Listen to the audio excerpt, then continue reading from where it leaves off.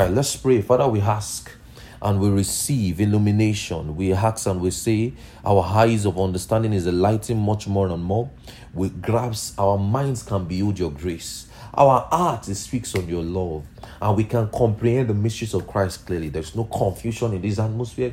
Everyone's heart is stable on his grace. And we say, as we study this evening, we see Jesus as we see ourselves in him. He is glorified and we are edified. Amen. Praise God. Hallelujah. All right. John 3:16. What is forgiveness of sin? John 3:16. John 3:16. John 3:16. Like I said, you don't get familiar. You don't say because you've known John 3:16, you will not open to it again. You will still open. That is how to honor the word. All right. John 3:16. For God so loved the world that he gave his only begotten Son, that whosoever believeth on him should not perish, but have everlasting life. And I've since explained to us that the gospel, or that shows to us the character of the giver. That shows to us how God gives. That shows to us what God gives. And that shows to us the person of Jesus, how that he gave his only begotten Son, that whosoever believeth in him should not perish but have everlasting life. And we've been studying and studying and studying. We said the word forgiveness is from the Greek word called aphesis, which implies freedom or liberty or a release from. And we said Jesus used the word aphesis as deliverance in Luke 4 verse 8, where he says to preach deliverance. So that word deliverance there is the word aphesis. It implies to set free. That is, the translations in King James use it as deliverance. And we can, aphesis also means remission. So you can also use forgiveness and remission. It's just a translation way. It's just the way they translated it. It means the same thing. Forgiveness and remission means the same thing. It means set free from, taking away, or to clear an account of. And we say forgiveness of sins and remission of sins means the same thing. We studied the character of the giver, what he gives, and everything. And we studied charizomai. You can get the teaching. We studied charizomai, which was used for God, and how God described how we are forgiven and released from the consequence of sin. And I explained to you, everyone who has believed the gospel, upon salvation, you were free from sin. Sin has no hold on you. That's why we studied in the previous time. We explained that when the writer of Hebrews, not Jesus now, when the writer of Hebrews says in the book of Hebrews 8 verse 8 to 12, where it says their sins and iniquities I will remember no more. It simply means, the word remember, I said, is from the Greek word mimesko. It has to do with the mind, grasping a fact or bearing in mind. And it means I will not consider, I will not talk about it, nor come in our discussion. So sin does not come in your conversation or in your access between God again. And we said that in 1 Peter 3 verse 18, 1 Peter 3:18, it says that for Christ has once suffered for sin, for the just and the unjust, that he might bring us to God, being put to death in the flesh, but quickened us by his spirit. I've explained all of these things, but the word bring us is from the word prosago. It implies to create an access to God. So by the reason of what Jesus has done, we don't pray to access the throne. You don't sing and say, oh Lord, let your throne come down. Oh, I am here in your presence, send down the rain. No, you have access. You don't pray, Lord, show me the way to the throne room. Oh Lord, access me the throne. No, you already have access to God. Because listen to me, the Bible says we are one in spirit. One who is it says we are joined in spirit. Our spirit is one spirit with the Lord. So God now lives in man. There is no barrier anymore. God now talks to you. God now lives in you. There is no more difference. There is no more distraction. There is no more bridge between you and the Father anymore. No more. No more. There is no more bridge between you and the Father anymore. And we said forgiveness. And we said forgiveness is from the Greek word aphesis. And Jesus gave them an instruction in the four gospels. You will see in Mark 16 verse 15, it says, preach the gospel to every creature. He that believeth is baptized. You will see in Luke 24 verse 47, Jesus said, and repentance and remission of sins should be preached in his name among all nations. So when I explain to you that the word repent there means a change of mindset, a change of perception. You change your mindset. Repentance means you change your mindset. It doesn't mean to come and confess all your sins. They'll say repent, so that means you now come and confess, say everything you know. No, repentance means you change your mind. You change your mindset. You adjust your thinking pattern. So what happens when a believer gets born again is that his mindset is adjusted. That's why you need to know the gospel well,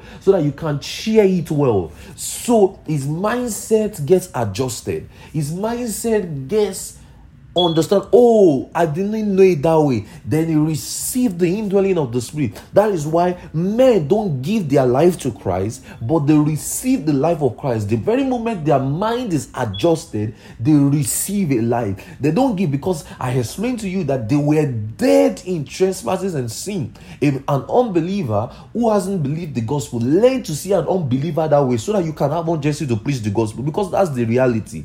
That an unbeliever is a dead man, is a walking dead man, is a temple of idol. I'm not trying to cause or abuse. That's the reality. So learn to see it that way, so that you can know how urgent you need to share the gospel.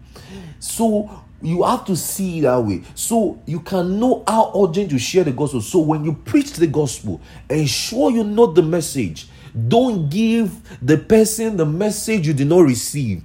Give the person the real undiluted message. That is, you've received the repentance of sins, you've received forgiveness, you've received remission, you've received aphesis. You will in turn give or preach the same message to the person, so that the person will receive the same thing you received. So Jesus gave us an instruction. It says repentance and remission should be preached in his name among all nations, beginning at Jerusalem. So when you preach the gospel, patiently walk people through. The gospel is not to be rushed. It's not a tea party. It's a marathon. You can spend hours explaining the gospel to somebody. Don't be afraid. It takes time. Discipleship takes time. Preaching the gospel takes time. Ensure you say it well. Don't put their faith on material things. Don't say believe the gospel and things will go well for you. Things in the natural sense don't go well for people every time. Don't say when you believe the gospel you will buy a car, you will get houses. No. When you believe the gospel, you will only have eternal life. That's the only thing Jesus promised us. That's why we study John 3:16. Whosoever believe will not perish, but have everlasting life. So let's see tenses of the gospel in the epistles. The tenses of forgiveness in the epistles. The tenses of forgiveness in the epistles. This will explain how we can walk in love. This will explain how we can walk in unity. This will explain. This teaching has a two-way, so that you can understand what God has done in Christ Jesus for you upon salvation, so that you can understand forgiveness, and you can in turn walk in love. You can in turn move with people. You can in turn understand. Relationships will be strengthened. Your physical relationship, your everything will be strengthened. Your romantic relationship will be strengthened as a result of this teaching, so that you can understand from the scripture how to walk in love. Let's see what we can do tonight. The word tenses of forgiveness in the epistles. How do the epistles explain the tenses of forgiveness? The tenses. We know it's just as we want to study English language now. The tenses. So the word forgiveness is used as a noun in reference to God or in the gospel. I'll come again. The word forgiveness is used as a noun in reference to God or in the gospel, or as a verb in the past tense for what the believer in Christ has received. That is what God has done that he received. I'll come again. The word forgiveness is used as a noun in reference to God or in the gospel, or as a verb in the past tense for what the believer in Christ has received, that is, what God has done that he has received. I'll come again. The word forgiveness is used as a noun. What is a noun? In the name of any person, animal, place, or things. Well, I recently learned that there's now an adjustment to that definition, but we'll see, shall. The word forgiveness is used as a noun in reference to God or in the gospel, or as a verb in the past tense for what the believer in Christ has received, that is, what God has done that he received. So you see in Colossians 1:12, let's open our Bibles there. Colossians 1:12 to 14. Colossians 1:12 to 14. Colossians 1:12 to 14.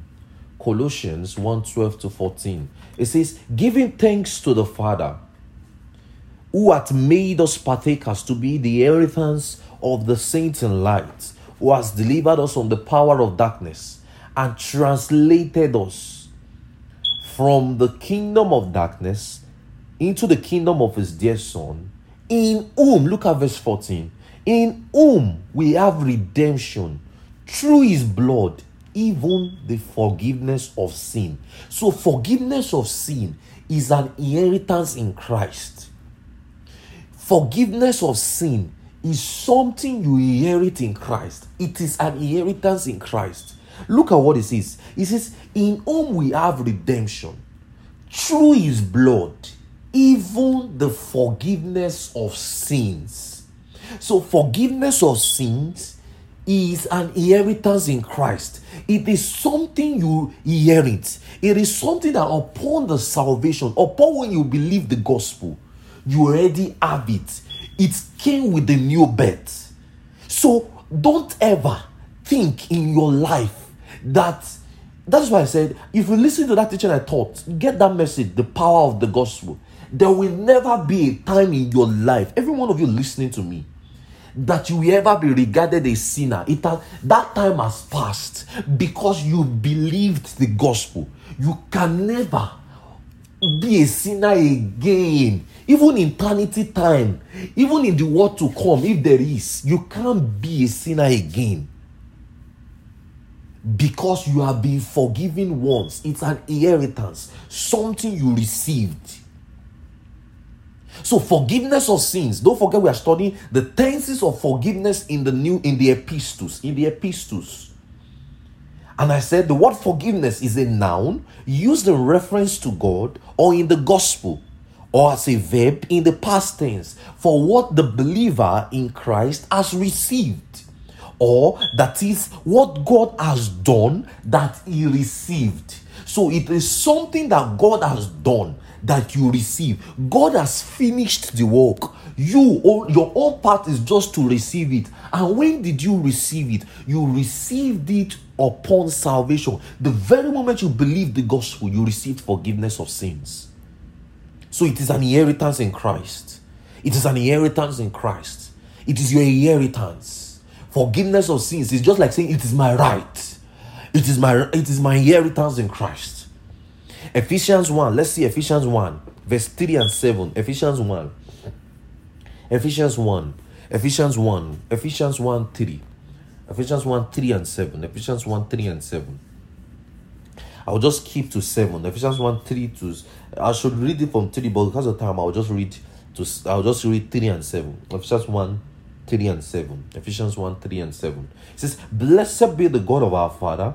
Blessed be the God and Father of our Lord Jesus Christ, who has blessed us in all spiritual blessings in heavenly places in Christ, in whom we have redemption through his blood, the forgiveness of sins, according to the riches of his grace. Wow. In whom we have redemption through his blood. The same word again that he used in Colossians. The forgiveness of sins, according to the riches of his grace. So, but what happens there is that there was a thought pattern in these Ephesians. And the thought pattern flowed from verse 3, where it says, blessed be the God and Father of our Lord Jesus Christ, who has blessed us with all spiritual blessings in heavenly places in Christ. So it is something we receive. It is a blessing in Christ. Forgiveness of sin is a blessing in Christ. What is blessing? So that you can understand. The word blessing is from the Greek word eulogia. Eulogia. E-U-L-O-G-I-A. Eulogia. It means fine speaking. To speak well of. It's just like say, I praise you. When I say blessing, just like fine speaking, I speak well of you. So Paul, proceeding in that verse, explains that forgiveness of sins is the blessing of the believer in Christ. So it is a fine thing. It's a fine speaking of you. So forgiveness of sin is well spoken of you. So when I see you as a believer in Christ, what I see is forgiveness of sin. I see a man who has received forgiveness of sin. I see a man who is forgiving. That is how we should treat believers. That is why you can't fight a believer. A believer and a believer should not be fighting. Because both of you are brothers and sisters in Christ. Both of you have received forgiveness. I wish I understood it some years ago. Yes. But we are growing. Praise God. Hallelujah. You see, forgiveness of sins is the blessing. It's a blessing in Christ. It's a blessing that a believer has received in Christ. So it is well spoken of you in Christ that you've received forgiveness of sin. So forgiveness is in the past tense and is now preached in a message that is the gospel. So it is in the past tense that is forgiveness. We're forgiven. It's in the past tense and it is now used to preach the gospel. That's the message we preach. A man believed the gospel and received the gifts of forgiveness of sin. So when you receive the gospel, you receive forgiveness of sin. That's what we used to preach. How do you get to preach to a sinner? See, listen, Jesus loves you. When you believe the gospel, your sins are forgiven. That's the major deal. And he has received forgiveness of sins. So forgiveness is therefore taught not as a present continuous act of God. So it's not as if God will be forgiving you. I need to clarify this well. Forgiveness of sin is not God will keep forgiving you, or God is a forgiving God. Just be doing your own. He'll be forgiving you, he'll forgive you, or he will forgive you.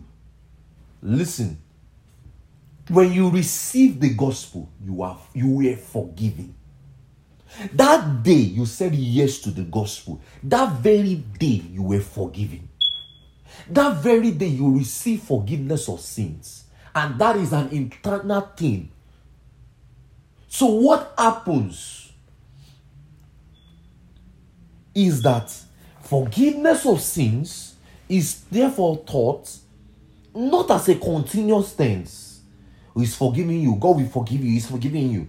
But rather, what has been done, that has been made available to us. See, listen, when you even preach the gospel, it's not as if it is that time that God wants to forgive the person you are preaching to. God has forgiven the person. The person only needs to receive what God has done. The day you believe the gospel is not the day God forgave you. God has forgiven us upon the resurrection, but the only thing we need to do, or man needs to do, is to come to the acknowledgement or to receive the forgiveness. Why did they receive the forgiveness? Lambano, they will take hold of the forgiveness. Oh, so I've actually been forgiven. So that is why it's called repentance. Repentance is their mindset are now changed. Are you getting me?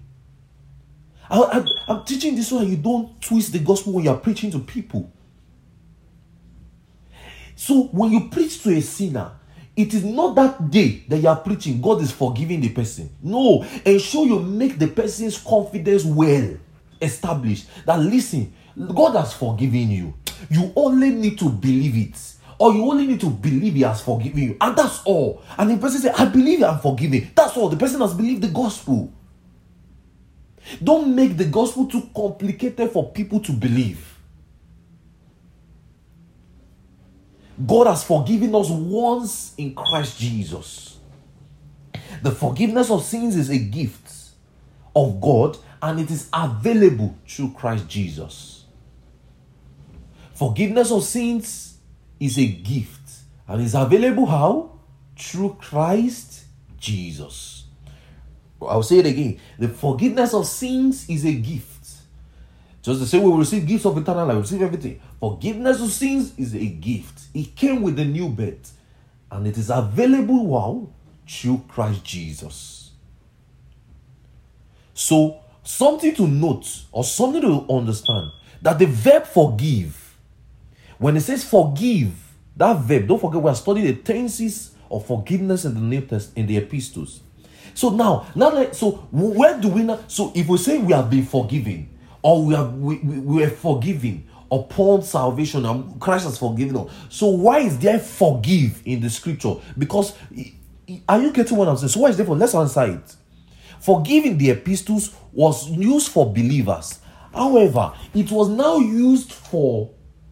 Now you need to understand that it was now used as a present continuous tense. It was used for our relationship, our fellowship with other believers, our conduct among men. It was used to teach believers to follow God's example of forgiveness and reconciliation in Christ.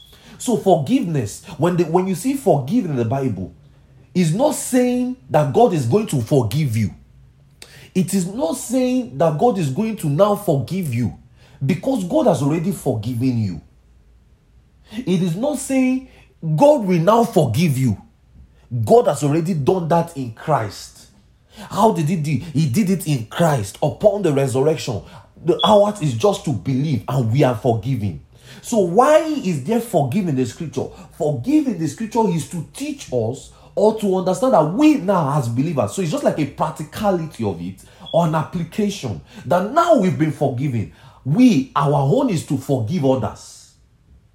So you will now find the scripture forgive there. You will see forgive people, forgive one another. It is only used as our conduct. It was taught as our conduct in Christ, conduct as believers, for believers, our reconciliation, our relationship with other people, to understand what God has done in Christ Jesus. So that's why you can't keep malice with someone, because you are not showing the perfect example of what God has done in Christ. You can't be angry with somebody because you are not showing or reflecting your true nature of what you received. You receive forgiveness of sin. Your own is not to in turn forgive others, to forgive men. God has forgiven you in Christ. He forgave you upon salvation. You only received it upon salvation. Or your own is now to forgive others. So that's why you will find in Colossians 3:13. Look at Colossians 3:13. Colossians 3:13. Colossians 3:13. Forbearing one another and forgiving one another, if any man have a quarrel against any, even as Christ forgave you. See, he uses it as past tense. Even as Christ has forgave you, so do ye. Colossians 3:13. I just read Colossians 3:13. Colossians 3:13. Forbearing one another and forgiving one another, if any man have a quarrel against any, even as Christ forgave you, so do ye. So when you find yourself not forgiving people or holding grudge against people, it is as a result of you not understanding the nature of what you received upon salvation. So you will learn to forgive one another because Christ has forgiven you. That's why Paul used it as Christ tense, because Christ forgave you. He used it as past tense here. He has forgiven you how? Or in Christ. Look at Ephesians 4:32. Ephesians 4:32. Be ye kind to one another, tender-hearted, forgiving one another, even as God, for Christ's sake, has forgiven you. Are you seeing this? forgiving one another, even as Christ has forgiven you. You see, he used it in past tense because Christ has forgiven you. It's a past tense thing. It's a done deal. Christ has forgiven you. So you see, James also used that same word. Look at James 5 verse 15. James 5 verse 15. And if the prayer of faith, James 5:15, James 5:15. James also used forgive in presence or active tense. Let's see how he used it in James 5:15. It says, and the prayer of faith shall save the sick, and the Lord shall raise him up. And if he had committed sins, they shall be forgiven him. You see, he used forgiving him. The word forgiving was the Greek word aphiemi, what we studied last week, aphiemi. So let's see. James made reference here. What he did was that he made reference to human relationship, particularly the church, the body of Christ, all of us, the church. That's why you will see in the preceding verse, in verse 14, he said, if anyone sick among you, let him come for the elders, let him pray over him, anointing him with oil in the name of the Lord. And so he now says, and the prayer of faith shall save the sick, and the Lord shall raise him up, and if he had forgiven, and if he had committed any sin, they shall be forgiven of him. So it follows that word forgiveness of sins committed in reference among them, that is, in relating with one another. It was only explaining one another. So he was not implying that the brother fell sick because he committed sin. Rather, he said if he had committed sin, if he had, they shall be forgiven him. That's why he now told us in verse 16. Look at the verse 16. Confess your faults one to another. Pray for one another, that ye may be healed. The effectual fervent prayer of the righteous availeth much. He was making reference to sins, the faults committed one to another. That is among themselves. That is, it's just as if I have done you wrong now, I'll come and tell you, you forgive me, and we'll pray for one another. So he could not have been talking about a sick person when he says, confess your fault to one another. He was talking about the relationship in the church. What James was teaching in that James 5:14 to 17 was much about the relationship in the church as believers. That's why I say, if he has committed sin, shall be forgiven unto him.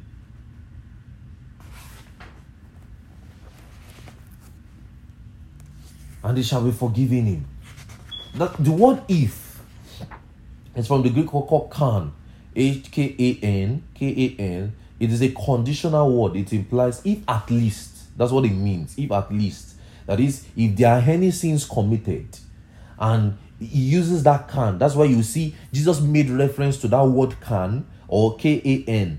The word I'm explaining, okay, sorry. So in case you have lost me now, I'm trying to explain that I'm still on this James 5.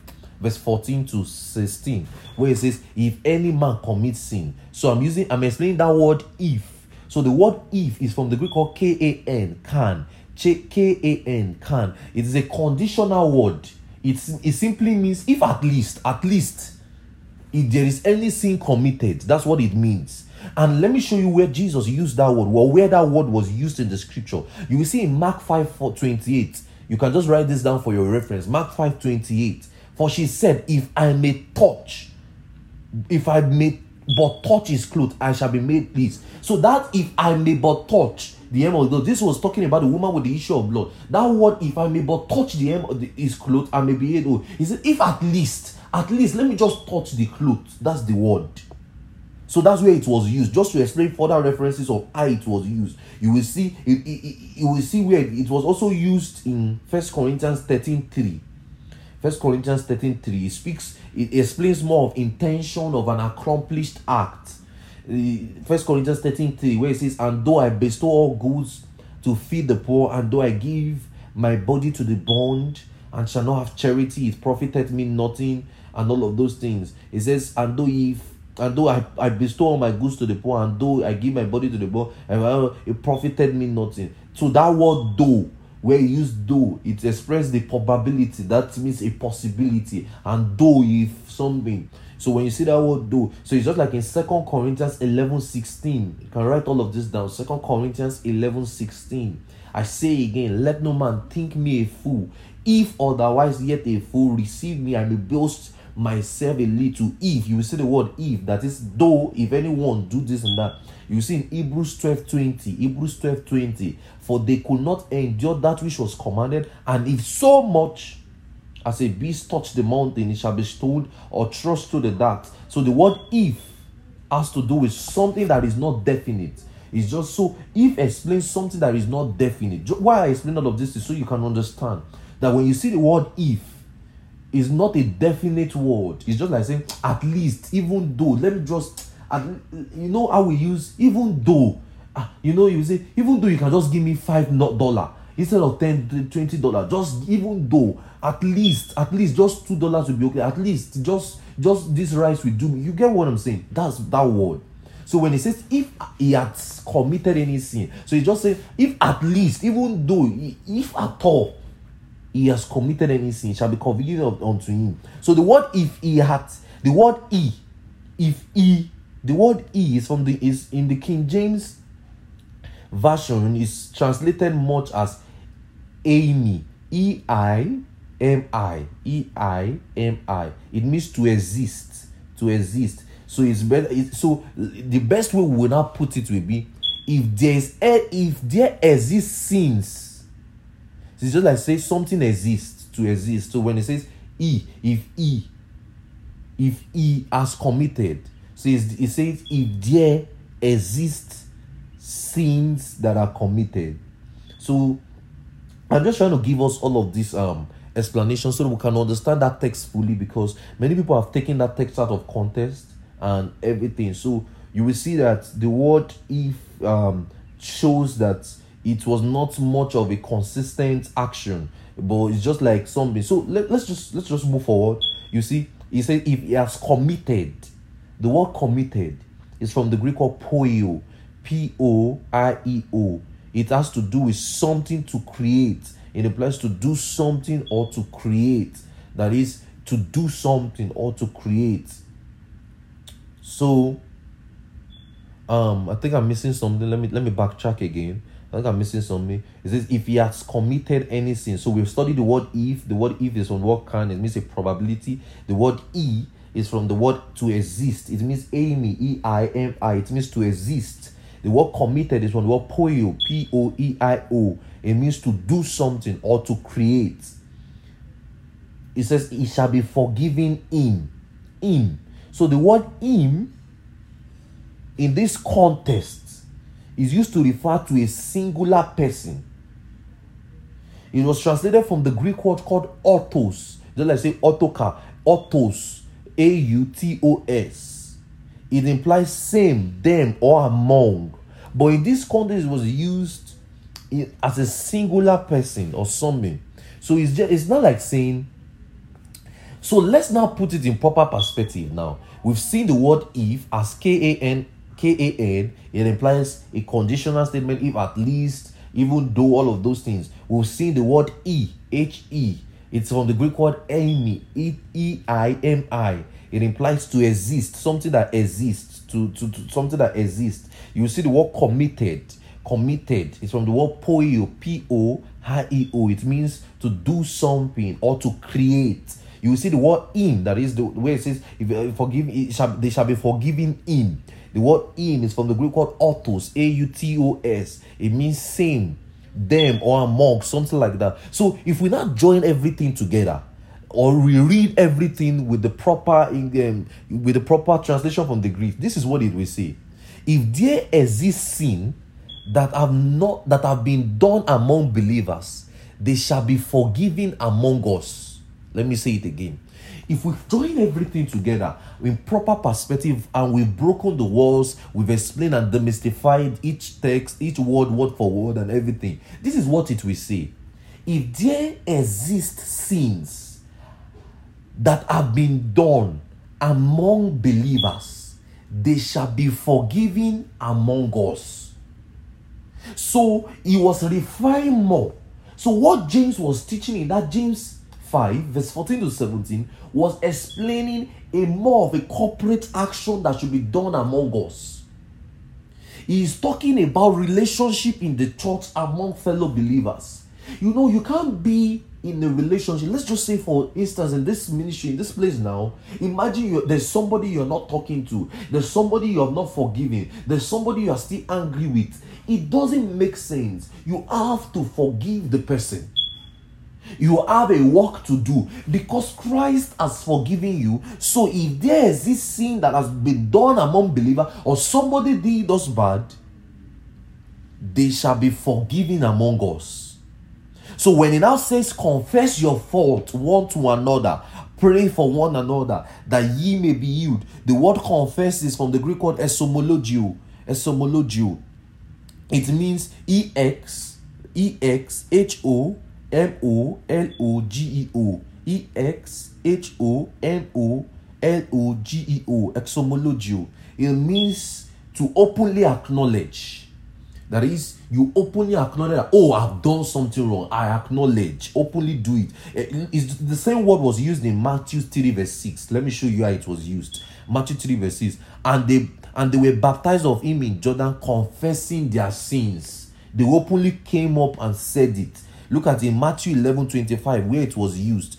And at that time, Jesus said unto them, thank thee, O Father of heaven, thou eat these things from the wise and the prudent, and thou revealed them unto the babes. So it was used for an open or public praise. Where it says, thank thee, O Father, we're confessing their sins. That is to acknowledge a fault openly. You will see in Acts 19:18, and many that believed came and confessed and showed their deed. They acknowledged what they did, they were doing openly in their actions. So it's just the same thing. If you get the message I taught on Wednesday about this confession, last week Wednesday, about this confession and everything, and it's where it says, as it was written, every knee shall bow, every tongue shall confess before God, something you openly do. So it's not as if the confession the confession means, so the word confess is called esomologio, to implies to openly acknowledge something. It's just that. So when it was saying in that context of that shall confess your sins before God, there's not talking much about salvation. It's just say openly. It's something you just openly do. You say it. You just go and meet the person. You openly acknowledge. Say, hey, yeah, I was wrong. Oh, you get what I'm saying now?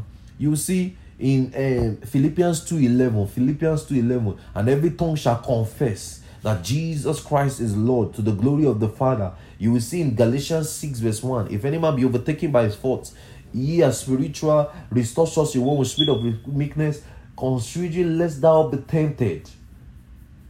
So you get what it's saying now. So that's what it, so that word confess, where it says confess your faults one to another. Don't forget we are still on James. I think we'll just be on James throughout the end of this series. Then we'll pick up this series. We'll pick up maybe the part 2 or the series 2 of what is forgiveness of sins in a few times to come. Pick it up again. So if you want to teach this, ensure you stop where I stop.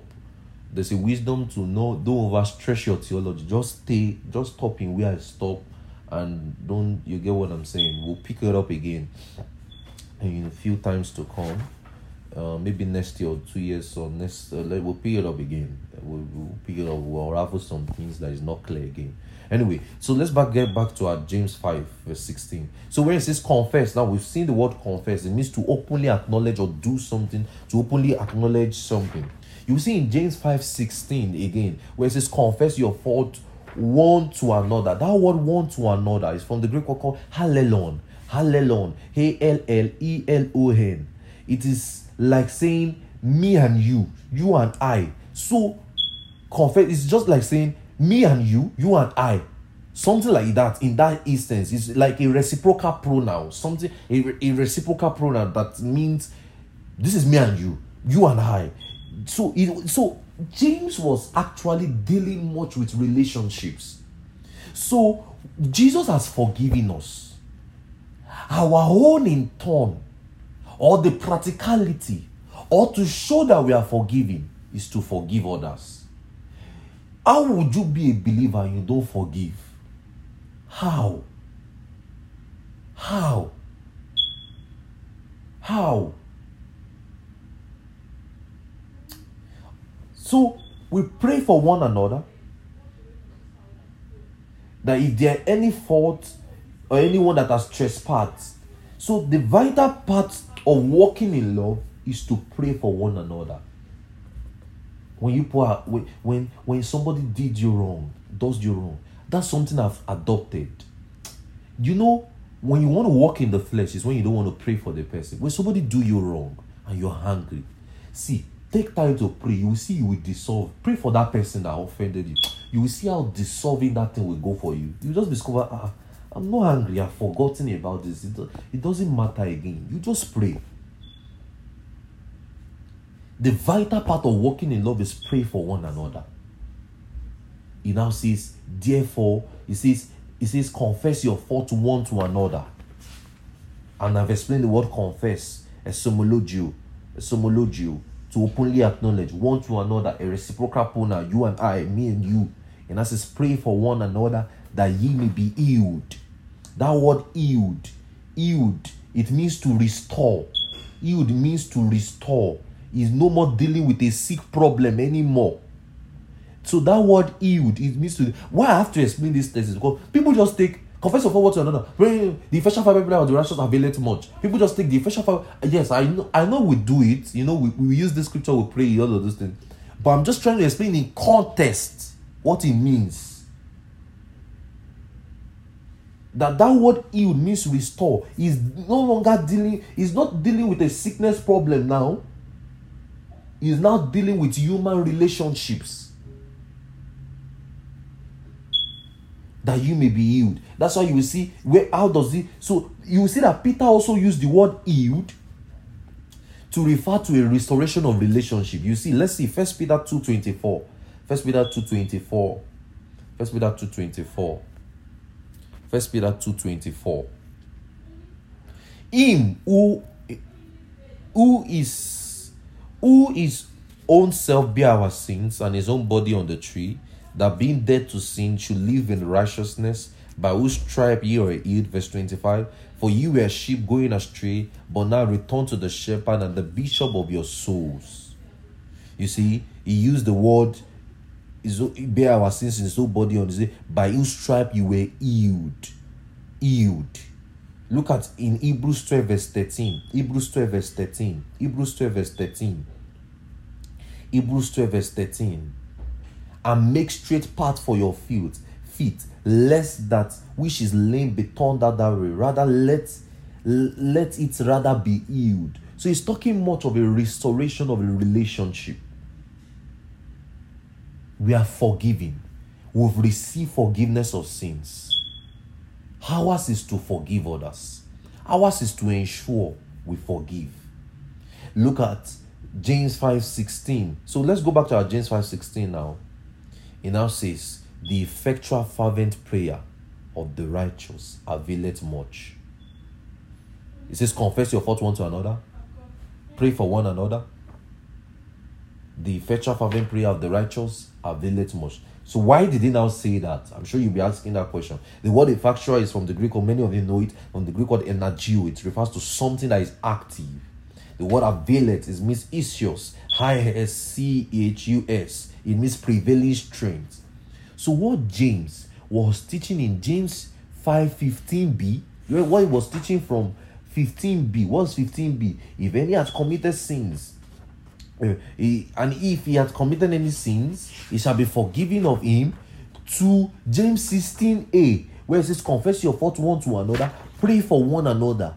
He is teaching about praying for one another alongside restoration of relationships.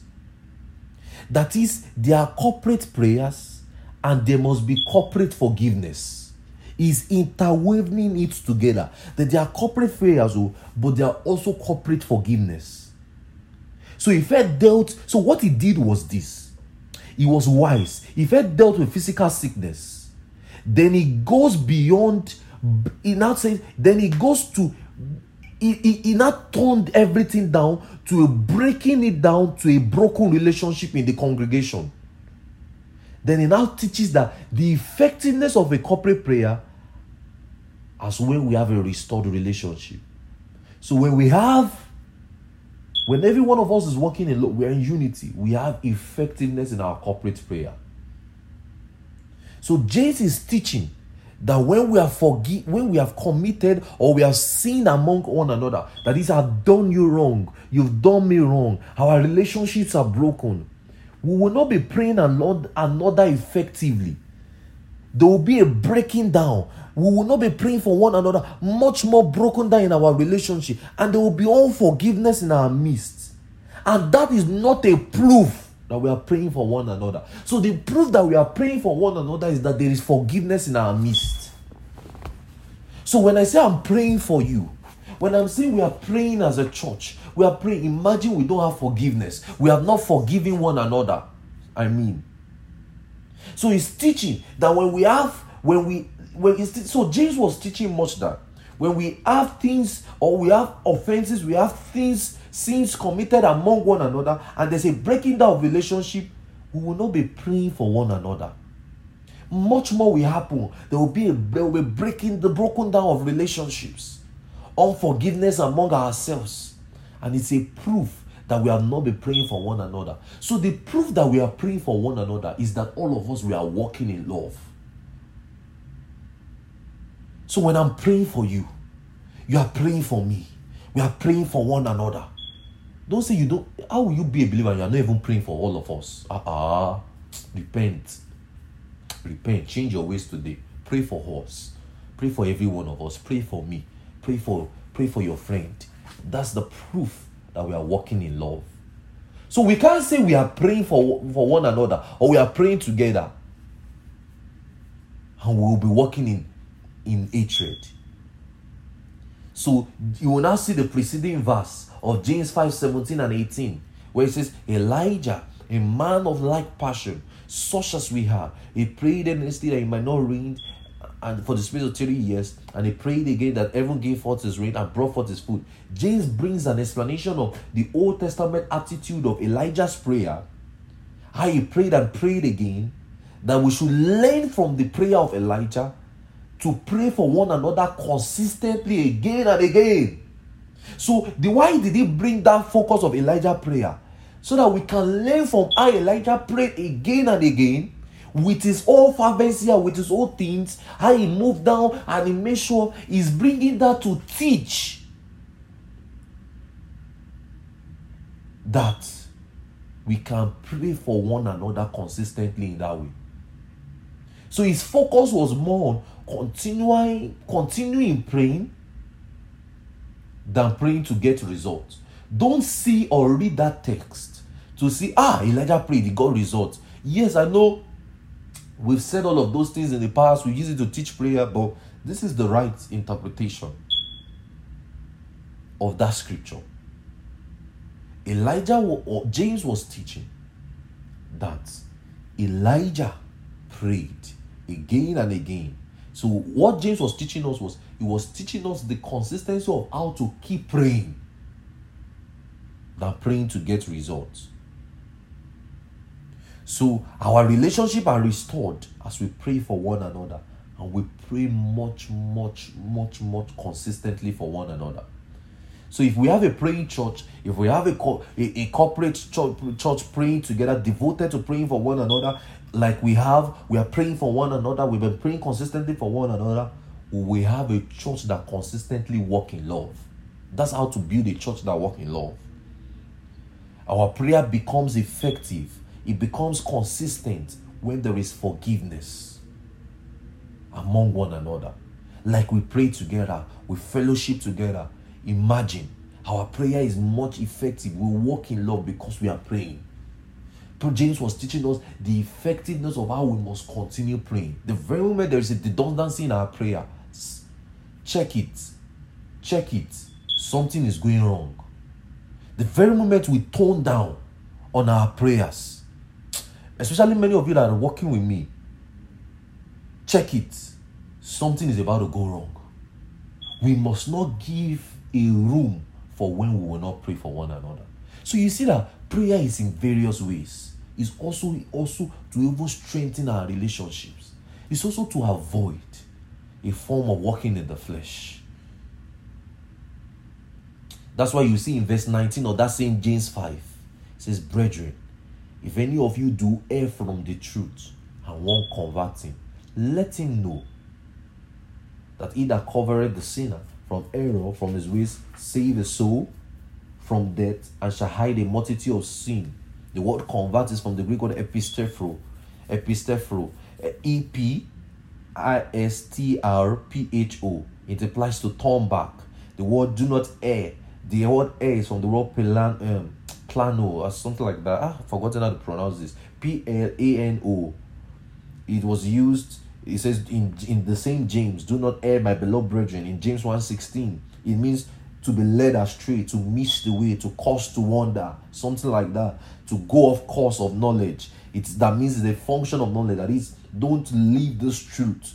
So that is, in relationship, that is, don't be stop walking in love. So James was teaching, do not err from the truth and want converting. Don't err from not walking in love. Don't err from these things I've told you. Is it making sense? So he was telling them, don't err, don't be strayed away, don't miss the way. The word err, plano, something like that, plano, something like that. To miss the way, to cause to wander, to go off course. Was saying, don't err from this truth.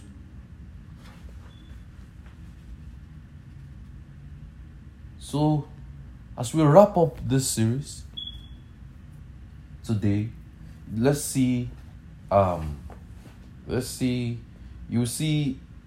The same word, okay, before the word was used in Proverbs 10 verse 12, where it says, hatred stirs up strife, but love covereth all sins. So now, look at what Peter said in 1 Peter 4 verse 8. 1 Peter 4 verse 8, where it says, above all things, fervent charity among yourselves, for charity cover up the multitude of sins. What was James teaching? Walking in love. Love covereth up the multitude of sins. That if we walk in love, we will forgive one another. We will walk much more. So, the believer who does not walk in love is the one that is regarded as a sinner, that choose not to walk in love, is the one that has the multitude of sins. That's what it was saying. So when you read that place and you think it was saying, do not err, my beloved, he that covereth up a sinner shall save a soul from death, and he shall hide the multitude of sin. I just don't want you to get that place wrong, because we are studying forgiveness of sins and everything. James was only teaching that the believer who does not walk in love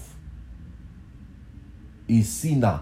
He has refused, or he has chosen his choice not to walk in love, is the multitude of sin. That's what he's saying there. We have to read it in context. So that means that when we correct a believer who is not walking in love, or when we are addressing strifes in the church or strife among us, we are saving him. We are trying to save such actions from multiplying. That is a multitude of things. We are trying to stop it from spreading. I will just do a quick recap again so you get everything I've been saying, so that you don't miss it. Look at it in James 5, just because we are done now. Look at it in James 5 again, where it says, he that committed any sins. If he committed any sins, is from the Greek word eimi. It shows. Let's start from if any man committed any sins. James 5. If is from the word can. It's a conditional statement. That is, it means if there's something that has existed, or it's a conditional statement, even though, at least, all of those things. The word is means eimi, E-I-M-I. It means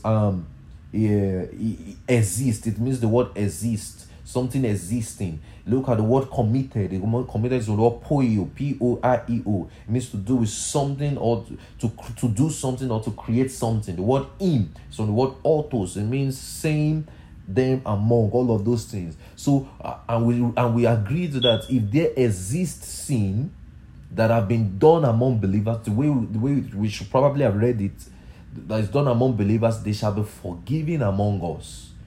So he's replying to a corporate action. He's talking about relationship in the church. He's talking about fellow believers. And we explain that the word confess, when it says confess your faults, for the word esemologio, it means to openly acknowledge something. And we explain where it was used and everything. And we say one another is from the word eilenon. It means a reciprocal pronoun. Something like me and you and I, you and them, something like that.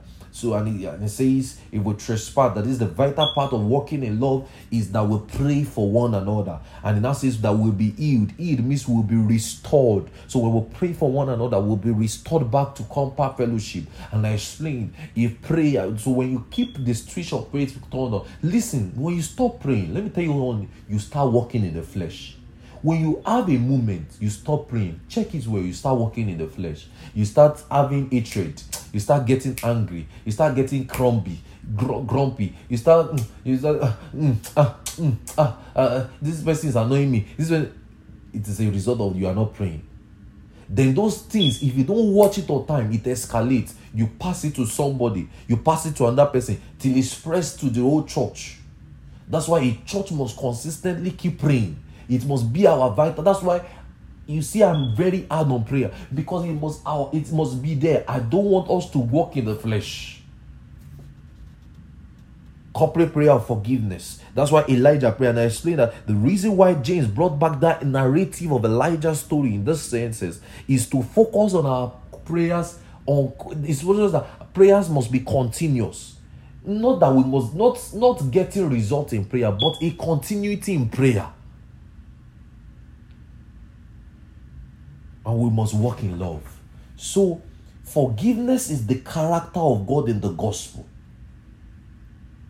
And the man who has believed the gospel has received forgiveness of sins. Don't forget the tenses of the gospel. We have been forgiven. It is our inheritance in Christ. It is a blessing in Christ. So what happens? Based on the reception, based on the fact that we've received it, we are taught by the epistles to replicate the same conduct. What is forgiveness of sins? What is forgiveness? It's from the Greek word aphesis. It means freedom, set free, released from. We have been set free from the shackles of sins. We have been set free from condemnation. We have been set free from everything. We've received forgiveness of sin. So when, as believers, we are to in turn replicate that conduct. Do you know when you are not forgiving people, you are holding the person captive? You're holding the person bondage in your heart. Your heart is heavy. Why do you think that when you are angry with somebody, your mind is disturbed? Something is just bothering you. You are just having this and that. Your mind is heavy. It's because there's a bondage. But when you forgive the person, guess what happens? There's a release. It is a reciprocal of what God has done in Christ Jesus for us. Don't forget, you are not going to be forgiven. You have been forgiven. When you sin or you do actions, what happens? You receive forgiveness. You just acknowledge what you have received. So there is no room for us as believers to harbor disaffection towards one another, to harbor unforgiveness among one another. Forgiveness and forgiving is a character of the believer in Christ who has received the gospel. You've received forgiveness. So when you want to preach the gospel, you preach them. You make men understand.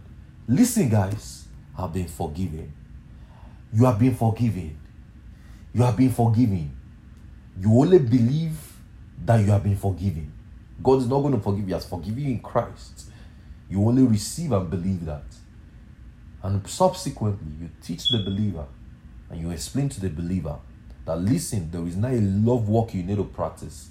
You will not practice in your human relationships, in the church, among brethren, among your relationship, among your spouse, among your romantic relationship, among your friends, among your people.